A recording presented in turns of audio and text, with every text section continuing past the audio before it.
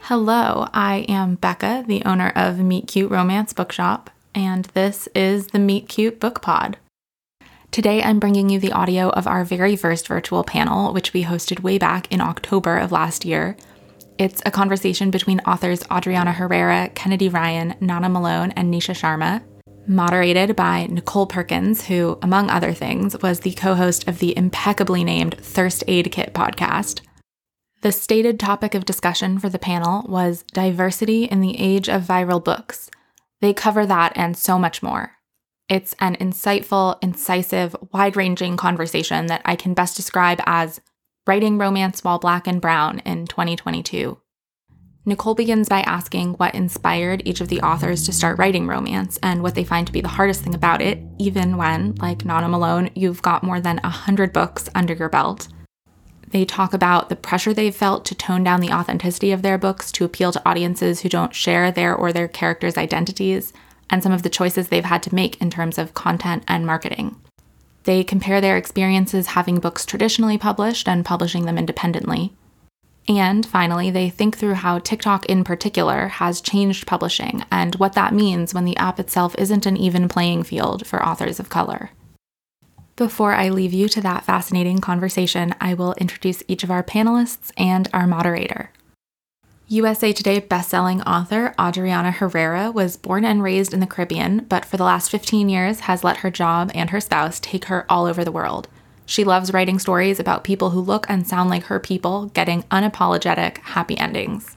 Wall Street Journal and USA Today bestselling author Nana Malone writes sexy, feel-good romance, really straddling the contemporary and romantic suspense genres.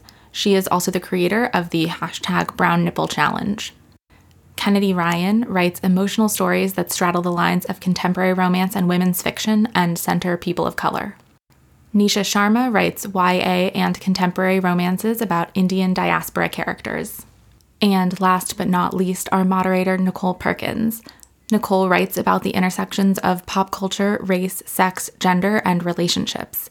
She has co-hosted This Is Good For You, a podcast about finding pleasure in life, Thirst Aid Kit, a podcast about pop culture and desire, and The Waves, a podcast that examines news and culture through a feminist lens.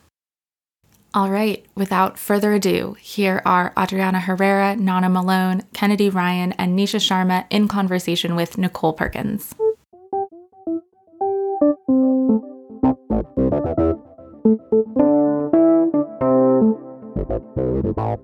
Okay, so I'm going to start off. We're going to warm up a little bit with some, I hope they're soft questions. What was the first book? Not first book, but what was the book or the series of books that made you say, you know what, I'm going to write this romance. I'm going to write a romance novel. What inspired you? It's funny. I'd always been a reader, but it was really the summer that Bridget Jones's Diary came out. I was living in New York City and, living this, I was working at this awful PR company and miserable and getting paid peanuts to live, to work in Manhattan. And that the book was everywhere and I had no idea. I was like, what is this book? Why, what is everyone reading? And it was on the train, it was on the bus, everywhere you went. And finally I took my, happy behind to Borders, rest in peace. And it was the front of the store. Not, at the time you're a reader, you don't know that's a paid placement, but I picked it up and I immediately started, you just kind of thumb through it. And I was like, oh, and the voice, I didn't know it was voice then, but I was like, this sounds like me. This sounds like how my friends and this white British lady from that I had zero connection to. I was like, why does this feel like, I was like, I could do this. I read it in 2.5 hours and I pulled out my laptop and I was like, I'm going to write a fun, happy romance, but with a Black girl. And that was my first, know nothing about conflict, motivation, goal. I was like, I'm doing this today. And that's how I started. I love that. Kennedy? Yeah, I don't know that I ever thought about writing fiction. My background is journalism. And I did think that I would write a book one day, but I thought it would be a commentary on some war that I had covered, which never happened, by the way. I've been reporting from a war-torn country. But I about writing fiction at all, although I loved romance. And just kind of as an escape, started a foundation for families who have children with autism, because I'm a mom of someone who has autism. And I was running that foundation, and I was raising a kid who's on the spectrum. And, my whole life was that. And I just needed an escape. I wasn't even reading romance. And I started reading romance again. I started reading romance in the 8th grade to my mother. And I started reading romance again, hadn't read since college. And this was like in my 30s, probably. And it was just an escape. And it was what it did for me, which is what I just kind of felt like I want to do that too. And I wouldn't say it's a particular book that influenced me to start it, but I think there's an author who, when I read her, I was like, I love what she does. And that I am, Sarah McLean says, what blooded you? Historical romance is what blooded me. I started with Kathleen Woodiwiss and Joanna Lindsay, like those way back in the days. And so historical romance is kind of what blooded me. And Laura Kinsale is the author who, and I think she's been a real influence for me, even though I don't write historical and have no aspirations to. God bless you, Adriana, for venturing into historical from contemporary, but I don't think I can do it. But she wrote very messy stories. She didn't, her heroines were unexpected. They made odd decisions. She didn't pull any punches. She didn't, placate the reader. She was like, this is where we're going. Buckle up. You either in, follow me. And I love that she writes. It's like she's finger painted. It's like, but it's amazing. It's amazing. And so I would say probably Laura Kinsale was just an influence for me as I started writing romance. Nisha. I actually have like 3 pivotal points in my life where I can pinpoint exactly like that's the moment that shaped my future career. When I was very young, I was obsessed with Nancy Drew and Hardy Boys Super Mysteries. So there was like in the early 90s, there was a crossover, and they tried to do the crossover multiple times before. It didn't work out. But this crossover series was like the Super Mysteries. There was this like tension between Nancy Drew and Frank Hardy. And I don't know what it was, but it was like 7-8-year-old Nisha who is like, they belong together. Ned is a trash boyfriend, does not support Nancy Drew's sleuthing, goals in life. And I actually got the book at auction because I had lost it when I was a kid, but like recently I found it again. It's Secrets of the Nile, like page 188, when they kissed. And that was the moment that like the top of my head blew off. And like, I could like recall that moment. So there was that moment. And then like, I remember reading through all the romances in the young adult section, and the summer after 7th grade, I like ventured into like the adult romance section in my library. And I saw this really pretty pink cover with like a beautiful beachy landscape on the front. And it was Nora Roberts' Inner Harbor.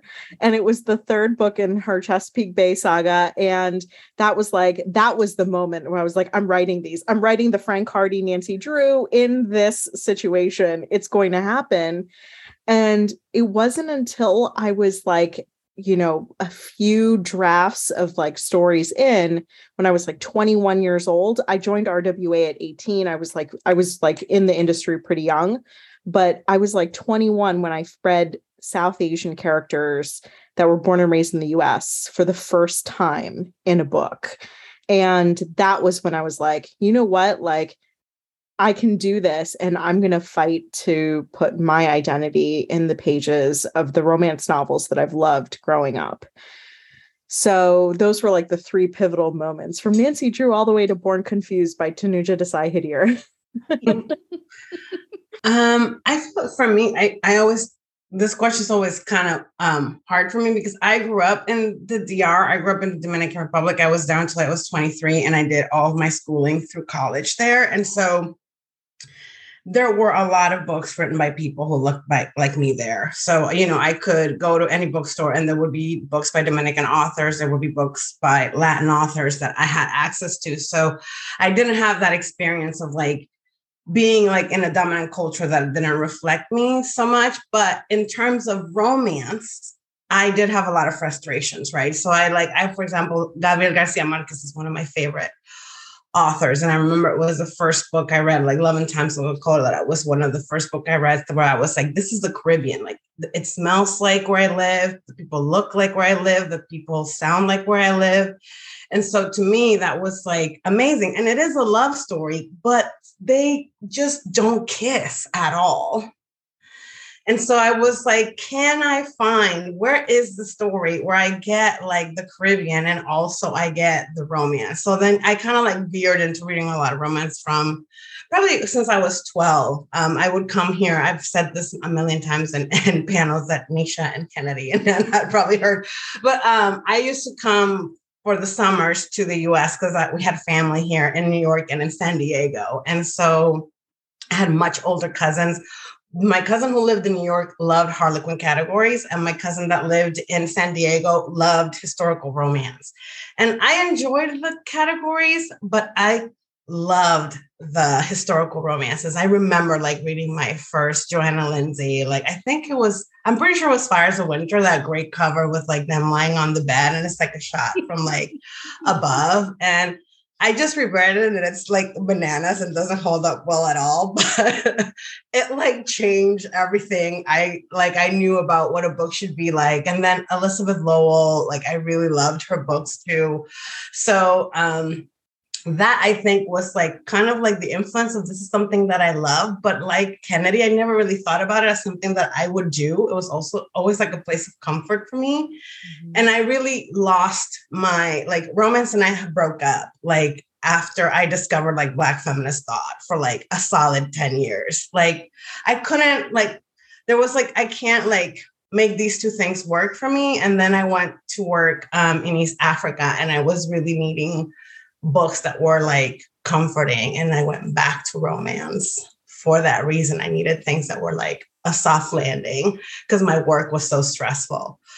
So yeah, and in the similar way. And then after that, I started more and more thinking, I want these books to have people like me in them. What is the scariest or the most daunting part of writing romance? It's hard all the time, honestly. Oh, yeah. For me, it's the beginning. Like, I don't know if that makes sense, but it feels like, and I'm not a big outliner. I do a lot of interviewing and research before, and then after I do all of that, I have like a germ of an idea. And then after I've kind of done interviews and research, and depending on the topic, then actually the actual story starts to form around that germ of an idea based on what I've discovered. And I still don't really outline that way. And this probably wouldn't be daunting if I did, but I'm not a pantser, but the outlining doesn't really work for me very much loosely. So every time I sit down with and there's the blank page and there's the cursor, it feels to me like, I don't remember how I ever did this. Like, I don't know how my books are usually about 120 to 130,000 words. I'm like, how do I get from this cursor, like this blank page, to that? I don't remember what that journey is. So for me, the beginning is really, really hard. Even if I know what I'm supposed to start with, sometimes it's really hard. And I am the worst. And I know that you're not supposed to do this, but I edit myself as I'm writing and I'm like, oh my gosh, it's so mediocre. Oh, this is trash. Why am I even, and I have to get past that. Once I get past that beginning and can really start rolling, it comes together. But the beginning is always really hard for me. So that's me. So I have a thought, and I know that I've literally had the same conversation with all three of you, like Kennedy, Nana, and Adriana. I think the most daunting thing for me, I agree, the start is definitely incredibly hard for me. And I think part of that is like, there's still so few South Asian books on the market.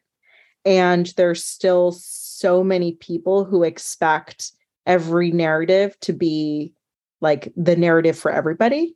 And I just can't be that person. And I try very hard to build nuance into my story. because of that. And so I think the hardest part is to strike the balance between what I want for my characters and also like this responsibility. I feel that I know a lot of people feel like you shouldn't have that responsibility. It's not your responsibility. Like your only goal should be really about focusing on developing the character. But it's not something that I've ever been able to shake. So I think the responsibility of like building an authentic, nuanced, like representation in the stories that I write, knowing that I'm not going to make everyone happy, knowing not everyone is going to relate, but at the same time, like making sure that what I'm creating is true. So that's for me, that's the hardest part. Nana? I think there are 2 points that are always really difficult for me. The first is as soon as I finish the previous one, I have an incredibly deep backlist. So I'm aware that I know intuitively I can do it, but I'm like, oh my God, that was the last one. That's it. I have nothing left. I have no more juice. I have a whole book list of ideas and like snippets of stories. So there's always something to go to, but like, I'm always convinced at the end that I can never, ever do it again. And it's always terrifying because it's like, well, what if that was the last? That's it. And I can look back and go, that was a good run, but like, I know that I want to do more. So that's always like it's like the weirdest fear because I'm like, you have 110 books. What's wrong with you? Just suck it up and sit down and next one, let's 110 books. Jesus. You just slid right past that, Nana. I have 110 books. Like you just slid right past it. That's used as the clearly I can, because this is the fear every time. Like it's the most irrational fear ever because like I'll be watching something and I'll be like story idea. And my brain's already like, write it down. Like before, cause you guys know, it's like the moment you don't write it down, it's like that thread is just, and it's like, but like, it just feels like it's never going to happen again. So that's the first fear. And then the second fear is like Nisha. When I started, like standing in that Barnes and Noble after I'd read that, or Borders after I'd read that book. And I was like, I can do this. And I knew it there, there are those moments in time when you can do something. I'm like, I can do this. But I was very specific about I was like, what my calling is. I was like, I'm going to do this, but I'm going to put the women that look like me and look like my friends and look like my family. And, being from Ghana, I'm like, I'm going to sneak that in there too. And I was like very particular I was like, this is my mission statement. So having been trad and possibly, trying to go back trad, but also being indie and trying to like work that level of like getting it right. And every time I sit down and I'm like, okay, this character, I'm like, okay, so she's Ghanaian. And I'm like, wait, the last 2 were Ghanaian. Okay. I'm like, okay, she can't be Ghanaian. And I'm like, but I'm like, no, she's Ghanaian. And I'm like, no, she can't be Ghanaian. You just did that. And like all this idea of like, oh, what's realistic? And I'm like, well, why am I worried about what's realistic? My non-melanated counterparts don't ever think about, oh, the last heroine was white. They never, not once has it ever occurred to anyone non-melanated. So why am I like, oh, I just wrote a Black heroine. Yeah, I can't do that again. Like, not ever. And so like, I always get caught in that like spot of like, what, like my natural, I'm like, well, of course she's going to, and, and then she, like, that's my culture. That's where I'm from. And I'm like, more like me. And most like 80% of my books feature women of color, all kinds of women of color, like that are like represent my family and friends. But like every time I sit down, I have to like do that thing where I have to like get out of my own way and be like, sure, she can be Ghanaian. I don't care. What are they going to do? Not buy it? Don't not buy it. But like that's the inherent fear that like being like, oh God, is this the one that they won't buy because they're like, well, that's too many Black girls. But that was my mission statement and I can't not do it. It's like, that is the compulsion, that's the impulse. And I'm like, no, of course she's Black. More brown nipples. Like that's the immediate thought. But the fact that like, and the fact that these women like all sit there and go, yeah, we know, like because we all have that thought, like, is this the one that we're like, every last one was exact, it's like, it feels like, oh, are we being repetitive, or is that what we're not allowed to do? I have that every time I sit down to write. And that's always, and then I have to get out of my own way and be like, I can do what I want. The joy of it. And then sure enough, people buy it and I'm like, and then I'm like, but what if I can't do it again? Like, so those are the fears that, I personally go through that like haunt me and like keep me up at night. But then, once you start and you're in it and the characters take over, things are hard. It's not easy, but then you can do it because it's muscle memory. I think, honestly, a lot of the same things. I think it's hard writing into a space that you have no reference for. Like when I was writing Caribbean Heiress, like I couldn't really go to a library or a bookstore or anywhere and be like, let me just buy the last series where like it was all Dominican women in Europe in a historical romance. There aren't any.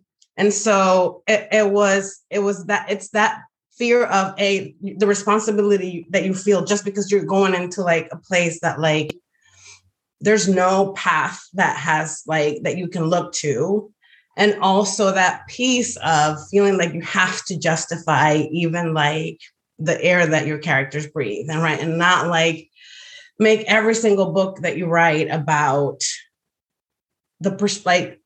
what the dominant gaze views like your entire experience, your entire people's history experience to be. So like we have to navigate so much and think about so much, even to the degree of like, what part of like the immigrant experience am I going to take on in this book that is like a romance? Like the last, like my book that's coming out now, like her whole thing is that she had to be like the interpreter for her family. Like her parents couldn't speak English when they came to the US. And so like, I can't like harp on it and make it like the entire book, but it's like an experience and I have to like really be sure not to make it too much of it because really like the focus is the romance.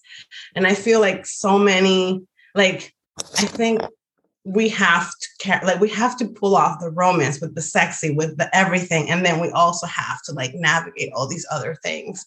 And that can be daunting sometimes. I have a question. Have any of you been asked by readers to write something other than like the identities that you choose to write? Because recently that's been happening to me a lot. Like I've had readers approach me with Bridgerton saying, why can't you write more like Kate Sharma in the Bridgertons than like, Karina in Dating Dr. Dill? And my response is the same, because Kate Sharma was created by a white man. And like, that is like not something I will ever be able to like write with any, first of all, with like, it's not my truth. I will not write that. And number two, it's problematic as hell. No. Yeah. Not in those words. I mean, I assume like people have asked me like, will you write anything other than Dominicans? And I'm like, I could write another 500 books and I would still have Dominican stories to tell. Yeah. And so no. No, they will always be Dominican. Sorry. Yeah, no, I mean, I get that question a lot, like, I mean, I do read a lot of Black American women, like, obviously, because I've grown up here, but, like, I'll get, like, people tend to, because you hear me speak, and, like, I have a very specific experience, and so people are like, well, but, like, can you make the characters more Black? And I'm like, Blacker than me? Because I'm, this is it. What do you mean by more Black? And then it's like really trying to like be like, there's no unilateral Black experience. Like I will write within the confines of the things that I have experienced. So like I'm usually writing like, Black or African women abroad or who traveled or who were like, because that's my easy wheelhouse. And then the other things are research, right? And so they're like, oh, but like, I really want, like you to write a story that's like this. And I'm like, I'm like, why don't you write that story? Because that's not where I'm pulling from. And I'm like, but I was like, I could write 1 million African women, 1 million. And they're like, oh, but I just want like a really like Black American book. And I'm like, I am Black American. I'm giving you a Black American book. And they're like, but you know what I mean? I'm like, no, I don't. I mean, I just like blank it out. I get asked that frequently, but other than that, no other identities, like really. I haven't had people ask me to write other identities like that. There's a lot of activism that runs through my books, and I write around censoring mostly, women of color. So I've written about like, the Crown Act and hair discrimination and voter suppression and with indigenous rights. And, a lot of that stuff just makes its way into the books because of who these women are.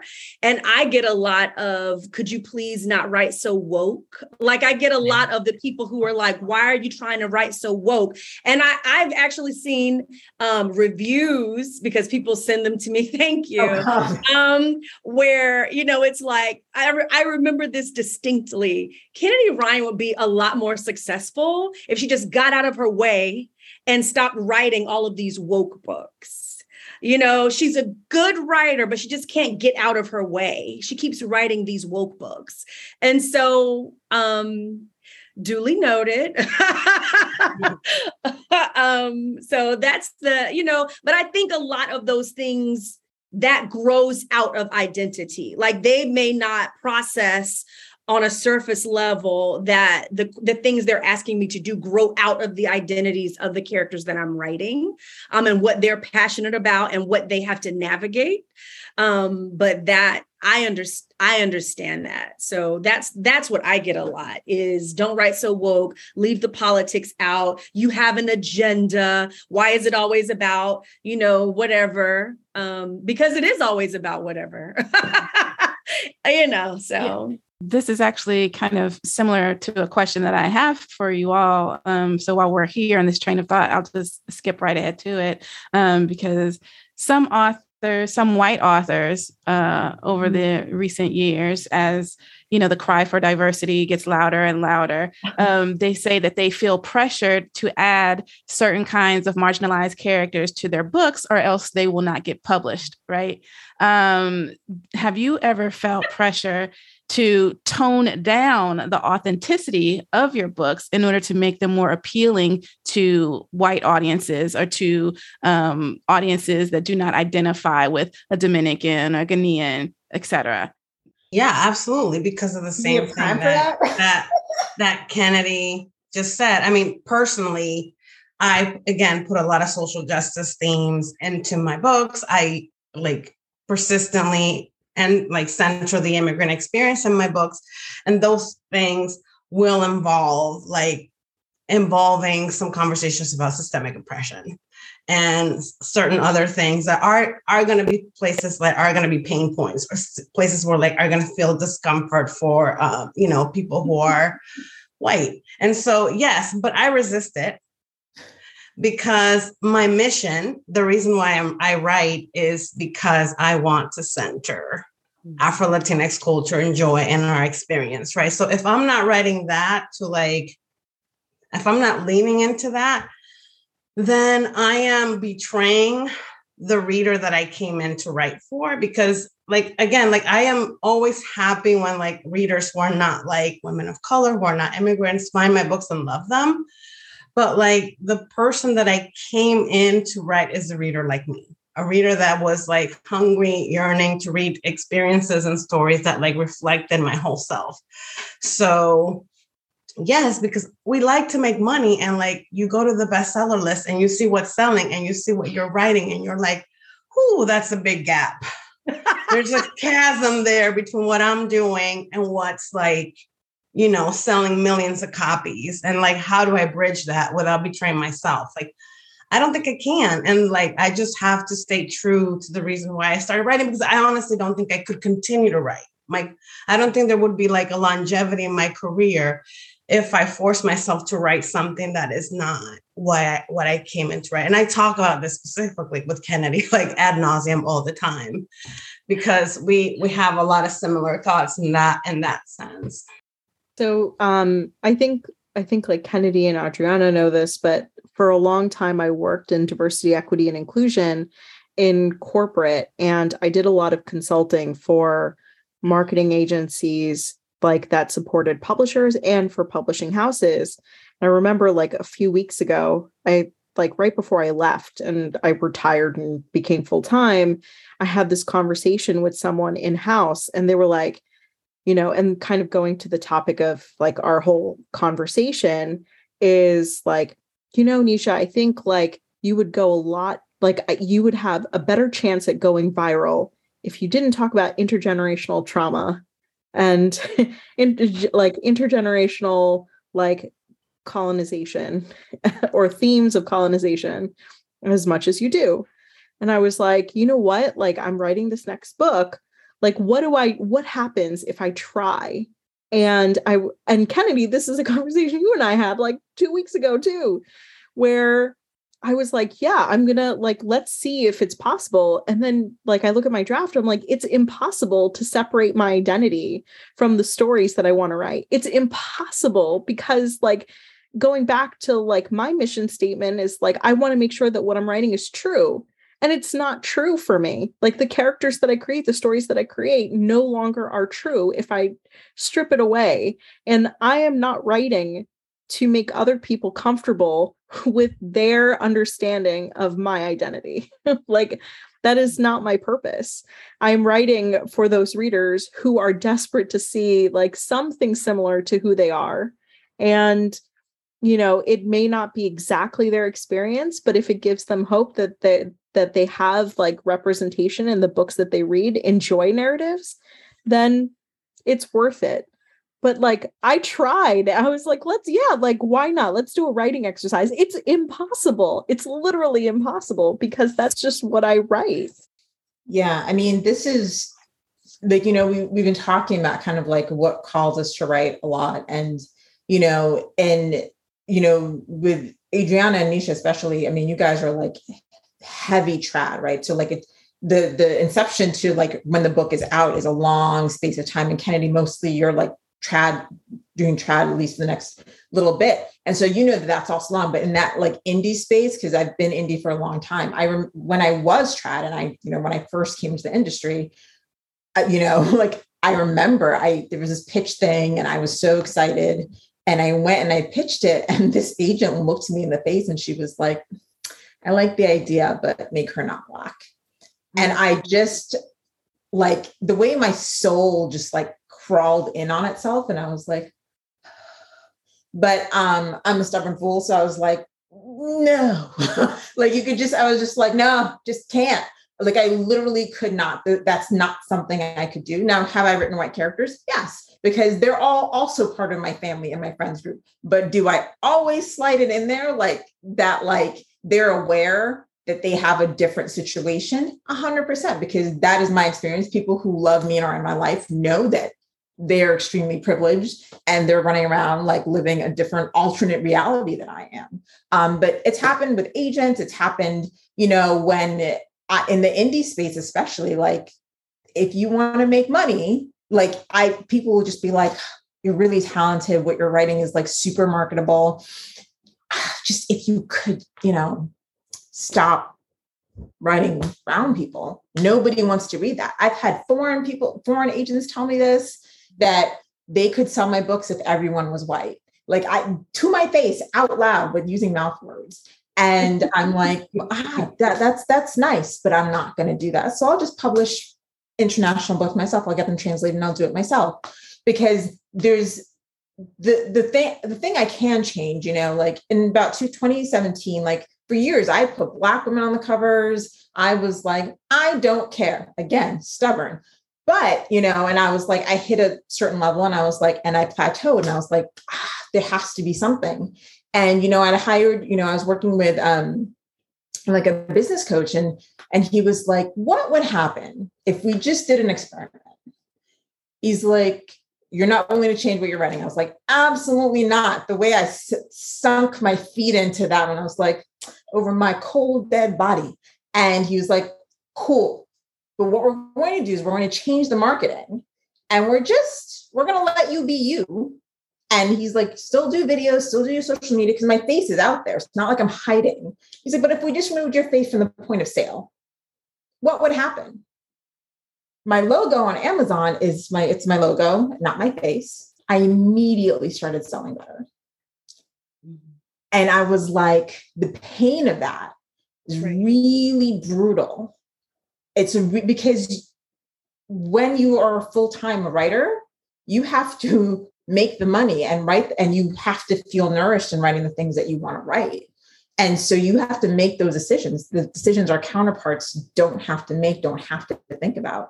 And so when I did that, I immediately started selling better. And I will never forget the first review of one of the first books in that range. Like, I didn't hide that Penny, my character, was Black. I was like, I was like, she's Caribbean, she is, Indigenous and Black. And like, this is who she is. I did not hide it in the words.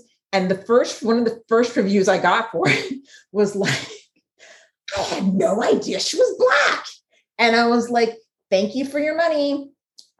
And the person's like, well, I'm still going to go get the rest of the series. And I was like, oh, in spite of that burn. But I took that money and pocketed it because I was like, and the next princess is also Black.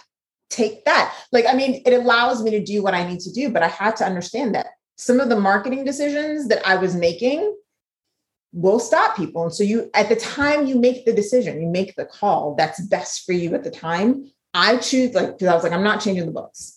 So, and I'm going to continue. And then the best part was, like, recently, my latest book, I marketed with my own Black face, made the ad. Guess what? That book did great. And I was like, so I can go back to this now. And a couple of years ago, I put myself on a cover because I was like, I'm not hiding.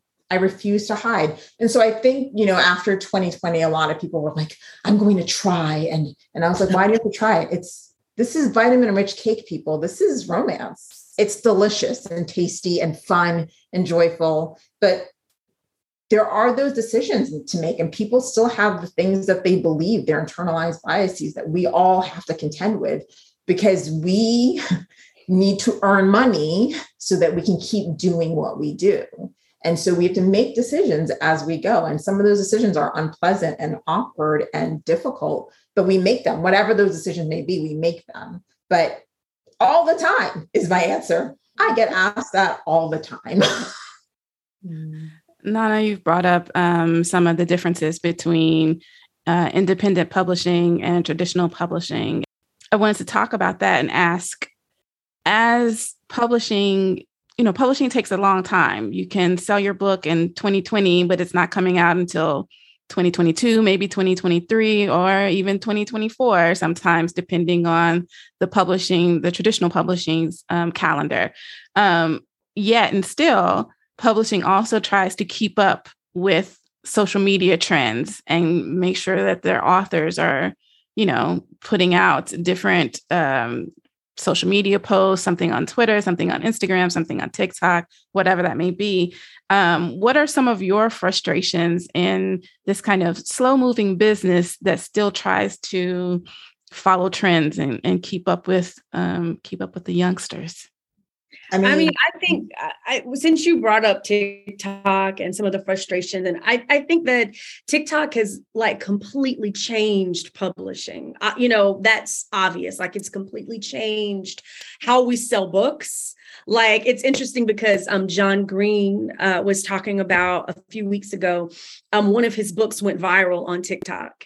And it was a book that a movie was being made for. I can't remember, but he said that he made more money and was sold better in the few days that his book was viral on TikTok than a movie theater promoting his book all along. He never sold as many books as he did just with his book going viral on TikTok for a few days. So I think really digging into first of all, it's a necessity a little bit. It feels like a necessity to have some presence there. There's some people who can choose not to, but for me, it feels definitely like a necessity to, at least as a part of a solvent marketing strategy, to at least have a presence there. A lot of what goes viral on TikTok is not even done by the author, but by someone else. So you have very little control. But to give it context, we're talking about a platform that has already admitted an algorithmic bias against Black and brown people. So we are, as always, already at a disadvantage. So you're coming into a space that has already said, we're going to suppress content made by people who look like you. And then, when you talk about internalized bias, Nana, I think what's so interesting to me, and this may veer a little bit as far as like TikTok specific, but I think it digs into some of the gap that we're talking about that we see in publishing. And you talk about white authors, feeling the pressure of writing, characters who look like us. That pressure is self-imposed because we're not asking them to do us they're not doing us any favors by writing characters who look like us. You know what I mean? Like we can do that just fine. We are doing that very well. And I don't have a problem with white writers writing those characters as long as they're doing their due diligence, as long as they are amplifying people who are actually writing, out of their own cultural experience, as long as they are making sure what I call Hippocratic, doing no harm. Like those are all elements. So that pressure that they feel that's a self-imposed pressure. We don't need them to rescue us from not having characters of color. There's a thriving, climate of Black and brown stories featuring Black and brown women. I think what is difficult for me sometimes, even on TikTok, is seeing that there are even Black and brown creators, when you talk about internalized bias, even Black and brown creators are not promoting Black and brown authors. And this is a blanket statement. Like if you gave me a minute, I could literally go down the list and give you a whole list of Black and brown creators who are doing and who I'm so grateful to, who are consistently promoting Black and brown authors. But there are a lot of Black and brown creators with huge platforms on TikTok who consistently do not, when you look at their account, 98% of the content they're promoting is written by white authors and featuring white characters. And yet, as soon as there is a problematic author who comes on the scene, they're the first ones who are like, we got to do better. This is so problematic. And I'm like, boo. If you are if you are Black, if you are brown, and you are not, and I'm not trying to dictate what people read, but I'm saying if you don't read stories of people who look like you don't read stories written by people who look like you don't promote and shout about stories who look like and are written by people like you might be part of the problem, sweetie. And not even you, and you should interrogate that. It's not just about us dictating what you write or what you read, but if that is an issue, then you should at least interrogate it and say, why is that? Like, why is it that as a Black or brown person, I never promote, I never read, I never shout about books written by people who look like me? So when you're talking about us navigating TikTok, there are many biases and many barriers, algorithmic and cultural and societal, that we are battling that put us at a severe disadvantage. Mm-hmm. Yeah. I mean, I'm not on TikTok, and I've made that choice just in terms of like, I felt like when I was trying to be on it, I was feeling very frustrated and sometimes like demoralized because it is hard to constantly like put your work out there and then feel like, like your friends who are writing amazing books, yourself, like we're putting so much into our books and like people just like won't pick them up. And one thing that I think about a lot, and when I was first starting to get published traditionally, we had a lot of conversation. I remember having this conversation with Nisha years ago. Like we were really in a place where like we thought, well, YA has so much diverse authors. There's so much diverse. There's so many diverse stories in YA. When these readers come to like their adult age and they're like in 19, 20 and looking for romance to read, they're going to naturally come to those stories that are more diverse. I was wrong. I thought they would change the landscape of the publishing industry, specifically in romance, and I was right about that. I was really wrong about what they would reach for. And I really thought about like, what is it that like, even though they have been reading these stories that are like inherently diverse in terms of sexuality, gender expression, race, culture, they still like, if you go to the bestseller list, again, if you go to TikTok, like by and large, it's a very young readership, like what is happening? And I do think like part of it is that systemically, like, right, like the publishing industry has created this thing where like the books that are like lesson books and the books that are about like heavy, serious things are the books with people that look like us. And the books that are for pleasure are the books that are not. And so I think like it really is like we're coming up against, it's not as simple. And I say this a lot, like there's a lot of white authors who are very successful who like actively try to lift up authors of color. But I think it's a lot, it's not as simple as recommending a book. It's like really going into like, there is like, there really is a systemic issue in terms of like our books on the face of it. It's not something that people feel like they can relate to or that they're going to enjoy. And so that they're going to enjoy. And that's a hard barrier to cross. And like I want to piggyback off that. So I feel like out of all of us, I'm probably the most active on TikTok on a regular basis. And I've had a lot of thoughts about TikTok and I've had a lot of conversations about it. And there's like the first thing I think people are missing from the very top of the publishing food chain is that authors promoting their own books on social media platforms does not consistently sell books and will not consistently sell books. It's just not happening. And the second thing is social media, the way it is designed, does not sell BIPOC books the same way as it sells and pushes books by white authors. And we are proof of that because a lot of us go like viral on a regular basis. My first book, My So-Called Bollywood Life, was everywhere. People were coming up to me all the time saying, I've seen your book everywhere. My So-Called Bollywood Life is the next it book. And that was literally my worst selling book.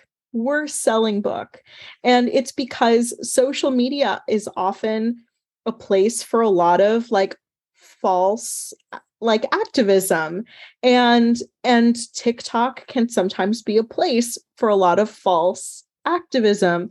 And I have to say I'm so fortunate to like be connected with really amazing people on TikTok who are not like that, who are true supporters and activists and amazing advocates for BIPOC readers. Like, I don't want to say that everyone is exactly like this, but I think that there's a total, and like going back to Adriana's point, there's a misconception about what BIPOC books can do, how to frame the conversation around selling them, and how to discuss like the value of what they are to readers. Like they need to change the script. The script is not the same for non-diverse writers. The script is not the same as it was 15 years ago. That is the biggest problem. And we as individual authors cannot do it without like everyone in the industry, this oppressive system that has so many problems, basically dismantling its thought process and reconstructing in a way that's more equitable. I mean, I have wondered this a lot. Like, can an author of color, like a black or brown author, go viral? Because I think we've like been like, there's a few authors that like, if one of us could, they would have, and yet we haven't. And I feel like they do. Like I think Kennedy, you're about to say like Eden O'Neill. She's gone viral, and Claire Contreras has gone viral. And like, so like, and as a result, like I know Eden O'Neill doesn't write black or brown characters. Well, there you go. Right. But like also, Nana, like Eden is not one of the like 7 spots on the Times list. No, right. She's not. And that's true. Yeah. And well, because right now 1 of 7 is all of them are Colleen Hoover. Right. And so like we run into this thing of like, yeah, we can do well and perform. And and it's a different landscape for indie, right? It's a completely different landscape for indie because on the indie scale, when we look at something that's gone viral, I just look at my bank account. Right. And I'm like, nice. Like please God, if that is to happen, I look at the bank account and I'm like, well done. Am I going to be on the Times list? No, that's not how going viral works for the brown folks. But On the indie side, because that's a direct line to my bank account, I see that in like, we see that in spades, right? So we're like, that little thing that went viral, that was a lot of money that went straight into my bank account. Excellent. On the trad side, it's very difficult. I mean, because at the end of the day, the decisions about what books get put into Barnes and Noble, people are making those decisions off of TikTok. And it's like, well, now Barnes and Noble, what happened to all your activism? What happened to you? Like, because now all of those books are white, so white. And I'm not saying they're not great books, but at the same time, it's Colleen Hoover or lots of other white authors. And it's like, that's how right. And with Barnes Noble, there's a lack of education when it comes to biases that is happening at the store level. So if you're asking stores to stock the shelves, okay, what training is going into having booksellers, like arming booksellers with the appropriate knowledge that they need in order to address internalized biases, to like create diverse displays? Because just giving them the guidance, like for your community, like I've had a bookseller tell me directly, and not, like, I'm very fortunate to be around amazing indies, but like, this is not an indie. And like, this bookseller was like, we didn't think people in our community would want to buy Dating Dr. Dill. So the week of my book release, my local bookstore had ordered one copy. We're running out of time, and I did want to get to an audience question from Teresa, who said, I love this conversation, but for those readers who are not on TikTok, what else can we do to promote your book beyond word of mouth? Review, like close the economic wealth gap by investing in our books if you have the financial means. If not, reach out to your local libraries and ask them to stock copies of it. Talk to your friends about it. Ask your book clubs to read diverse books. Ask your friends to buy books for gifts for like holidays. Like, those are the best ways to do it. Closing the wealth gap is the only way to really build equity in this industry. And so like, the power of the purse is the best, like, is the number one recommendation. But if you can't do that, libraries, gifts, reviews, all of those help. I mean, and that, I think, honestly, part of what I feel is the piece with all of our, like, you have to read our books to be able to sell them, because how you can the way you hand sell a book is by reading it and loving it and being able to articulate why that book just did something for you that you want to share with the world. And I think that is how a lot of these books end up going viral. And I think the way to do it, you have to give our books a chance. You have to read them. Like, I'm like now 12 days from the end of Latinx Heritage Month. And because every day I get tagged with the cover of one of my books on somebody's account. And I'm like, gosh, I wish you would just, like, instead of like posting 10 covers, just read one of our books. I don't even care if it's mine. Because if you read an Alexis Daria book, chances are you'll end up with one of my books in a couple of months. Just read them, please. Like, I feel like buy them and read them. Buy them and read them, because just tagging us for like, like, oh, we need to read diversely. Like, that's the problem, right? So like, for years, people have done this like performative nonsense where they're like, well, it's on my diverse books bookshelf, right? So like BookBub, I have a free book every month. It's on BookBub. You can go grab any free book of mine, right? Like, thank the gods. It's like, they're always like picking one of my books. Do you know the number of times people come up to me like, oh my God, I've had your book forever. I got it on BookBub and I've been waiting to read it. And I'm like, for what? What are you waiting on? Why? Black History Month? Right? And again, there's something they're like, oh my God, like I've got you my Goodreads TBR. And I'm like, what does that mean? Because like, and then you go and look at their TBR and it says my diverse books list. And I'm like, why am I not on your romantic suspense list? Why am I not on like your kick-ass heroines list? Why am I not on any of the fun things that you can use to sell a book, as opposed to just being like, well, the heroine's Black. If that's the first thing you have to say about the book, you didn't read it, and that you're doing this for performance and you have zero intention of reading it. So you don't need to approach me and tell me I have one of your books on my TBR, because you haven't bought it. You didn't put money in my pocket. You didn't read it. You didn't tell anyone to go read it. It just looked nice on an Instagram like photo or whatever the case is, because that doesn't help us. It really doesn't. We're almost out of time, and I want to make sure that you all have the opportunity. I want you to, one, promote your book, whatever book you feel like promoting, and then two, give us one book recommendation from another author, please. Kennedy, can you start us off? Yes, my next book that's coming out, and you did tell us about that, so I have it at hand. Yes, is Before I don't just sit around with my books kind of like just lying around me. Before I Let Go, which is it has a lot of mental health rep, a woman who is healing from losses and from depression, a lot of on-page therapy, but it also has a lot of like romance and steam and swooniness and family dynamics. So I'm really, really excited about that. That's November 15th. And the book that I would recommend is Honey and Spice by Bola Babalola, who it is Black British. It's college, I believe Nigerian. It is amazing. I love it so much. I did the audiobook, but 99% of how I consume books is audio, but the audio is excellent and the narrator is excellent. But so Honey and Spice is my big recommendation lately. Thank you. Nisha. So I wrote Dating Dr. Dill. So that is, I don't want to promote this book as much as like my next one, which comes out in like 3 months, by the way.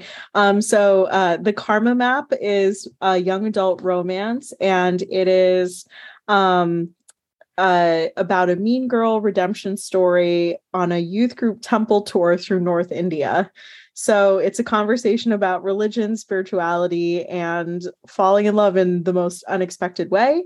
So that's up for pre-order. So The Karma Map. And the book that I want to recommend, I've been like, now that I'm like not writing a rom-com, I've been reading a lot of rom-coms. So I finished A Proposal They Can't Refuse by Natalie. Oh my God. Tanya. Yes. Thank you. And there are triggers, so just check your trigger warnings because there are quite a few triggers in that. But it was like the banter was so punchy and fresh. So I really, really love that book. Highly recommend. Thank you. Adriana. Seconded for A Proposal They Can't Refuse. It's really great. The book I want to promote is On the Hustle. It's coming out next week. It's a contemporary. It is the second book in my Dating in Dallas series, and it's Alba Duarte, who is working as a PA for a real estate developer guy in New York City, but her side hustle is designing bedrooms on the theme of your favorite book. And it's like, her business is like kind of going viral and she want to just like strike on her own. And her boss is kind of awful. So the first chapter is her quitting on him. And then we realize that he's been pining for her for 3 years. And so he chases after her when she goes to Dallas. And then the one I want to recommend is Big Chicas Don't Cry by Annette Chavez Macias. It's she also writes as Sabrina Soul, more purely romance, but this is kind of like women's fiction with like a lot of romance in it, and it is phenomenal. It will make you cry, even though big chicas are not supposed to cry, but it is really great and so voicey. And from the first page, we're just in the story with like these 4 cousins, and it's really, really great. So I recommend that one. I was trying not to laugh when you talked about On the Hustles. I read it already, but there is this scene where the boss, he is a former Olympic swimmer, and he is coming up out of the pool. And it's just so funny. Just like it's so real just to like be face to face with somebody that you are not supposed to be lusting after for many different reasons. And you're still just a human being. And you're like, and she's like, my eyelids are sweating. Yes. It's very hot. I love that moment. Nana. So the book I'll promote is The King, part of my Gentleman Rogue series. It's book 1. It is out now. And this, the way I've been marketing it is Black Girl Alias. So if you loved the Alias show, these are all the vibes because Saffron Abbott is the leader of this like clandestine government organization. And she has this older brother who's awful and terrible and tries to boss her around. And she shows up at work one day and her one night stand is her new trainee. And he doesn't remember her at all. So, and that's the first book in the new series. So the second book comes out at the end of this month, The Saint. But all the heroines are Black and badass and either know how to fight or learn how to fight. And they take no crap from anyone. And it is everything I love, all packed into one very Kingsman-y vibe, if you love those kind of movies and things. Because I fixed Kingsman because I was like, what happened to the romance? And then you fixed it. I fixed it. And then the book I'll recommend, I just had the Brown Nipple Challenge chat with Tiffany Patterson today for Aaron's Patience. It's Billionaire, really, really fun. He's super alpha and she is like, just the kind of Black woman you want to get loved on. And you're like, yes, love on this librarian with her 2 babies and the single mom. And just, it was just like feel good hearts. And I was like, yes, this is the kind of book I'm like, yes, seeing Black woman minding her business, enjoying life. And this alpha billionaire thinks that he's going to boss her around and she won't take it. And of course he's in love. And it was just fun and fabulous. And like I say, vitamin enriched cake. All of these stories are joyful. So Tiffany Patterson's Aaron's Patience is my recommendation. Thank you. I'm sorry we didn't get to get like deeper into, bridging that gap of how to go. Well, I don't even know how to go viral, because is that something that you want to do? Or, I don't know. That's the question that maybe. I mean, I want to make money. I'm not going to lie. I wouldn't turn it down. I just feel like there's so much pressure. Like money, I would turn it down. Yeah, there's so much pressure though. If you go viral once, then they want it to keep happening, right? And that's a lot of pressure. I think. Yeah. I mean, I want to go viral as me for the books that I write without sacrificing the things that I love. Right? Yes. Yeah. That would be great. That would be perfect.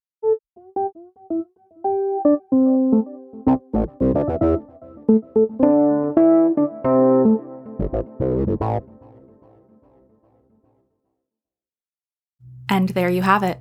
A conversation I've now listened to at least 4 times and frankly will probably listen to again. A huge thank you to Adriana, Kennedy, Nana, Nisha, and Nicole for their insight, candor, and humor. Go buy and read their wonderful books. And thanks to you so much for joining me for this edition of the Meet Cute Book Pod. I'm Becca, the owner of Meet Cute Romance Bookshop in San Diego, California. And I hope you'll tune back in for more deep dives into romance writing, reading, and publishing.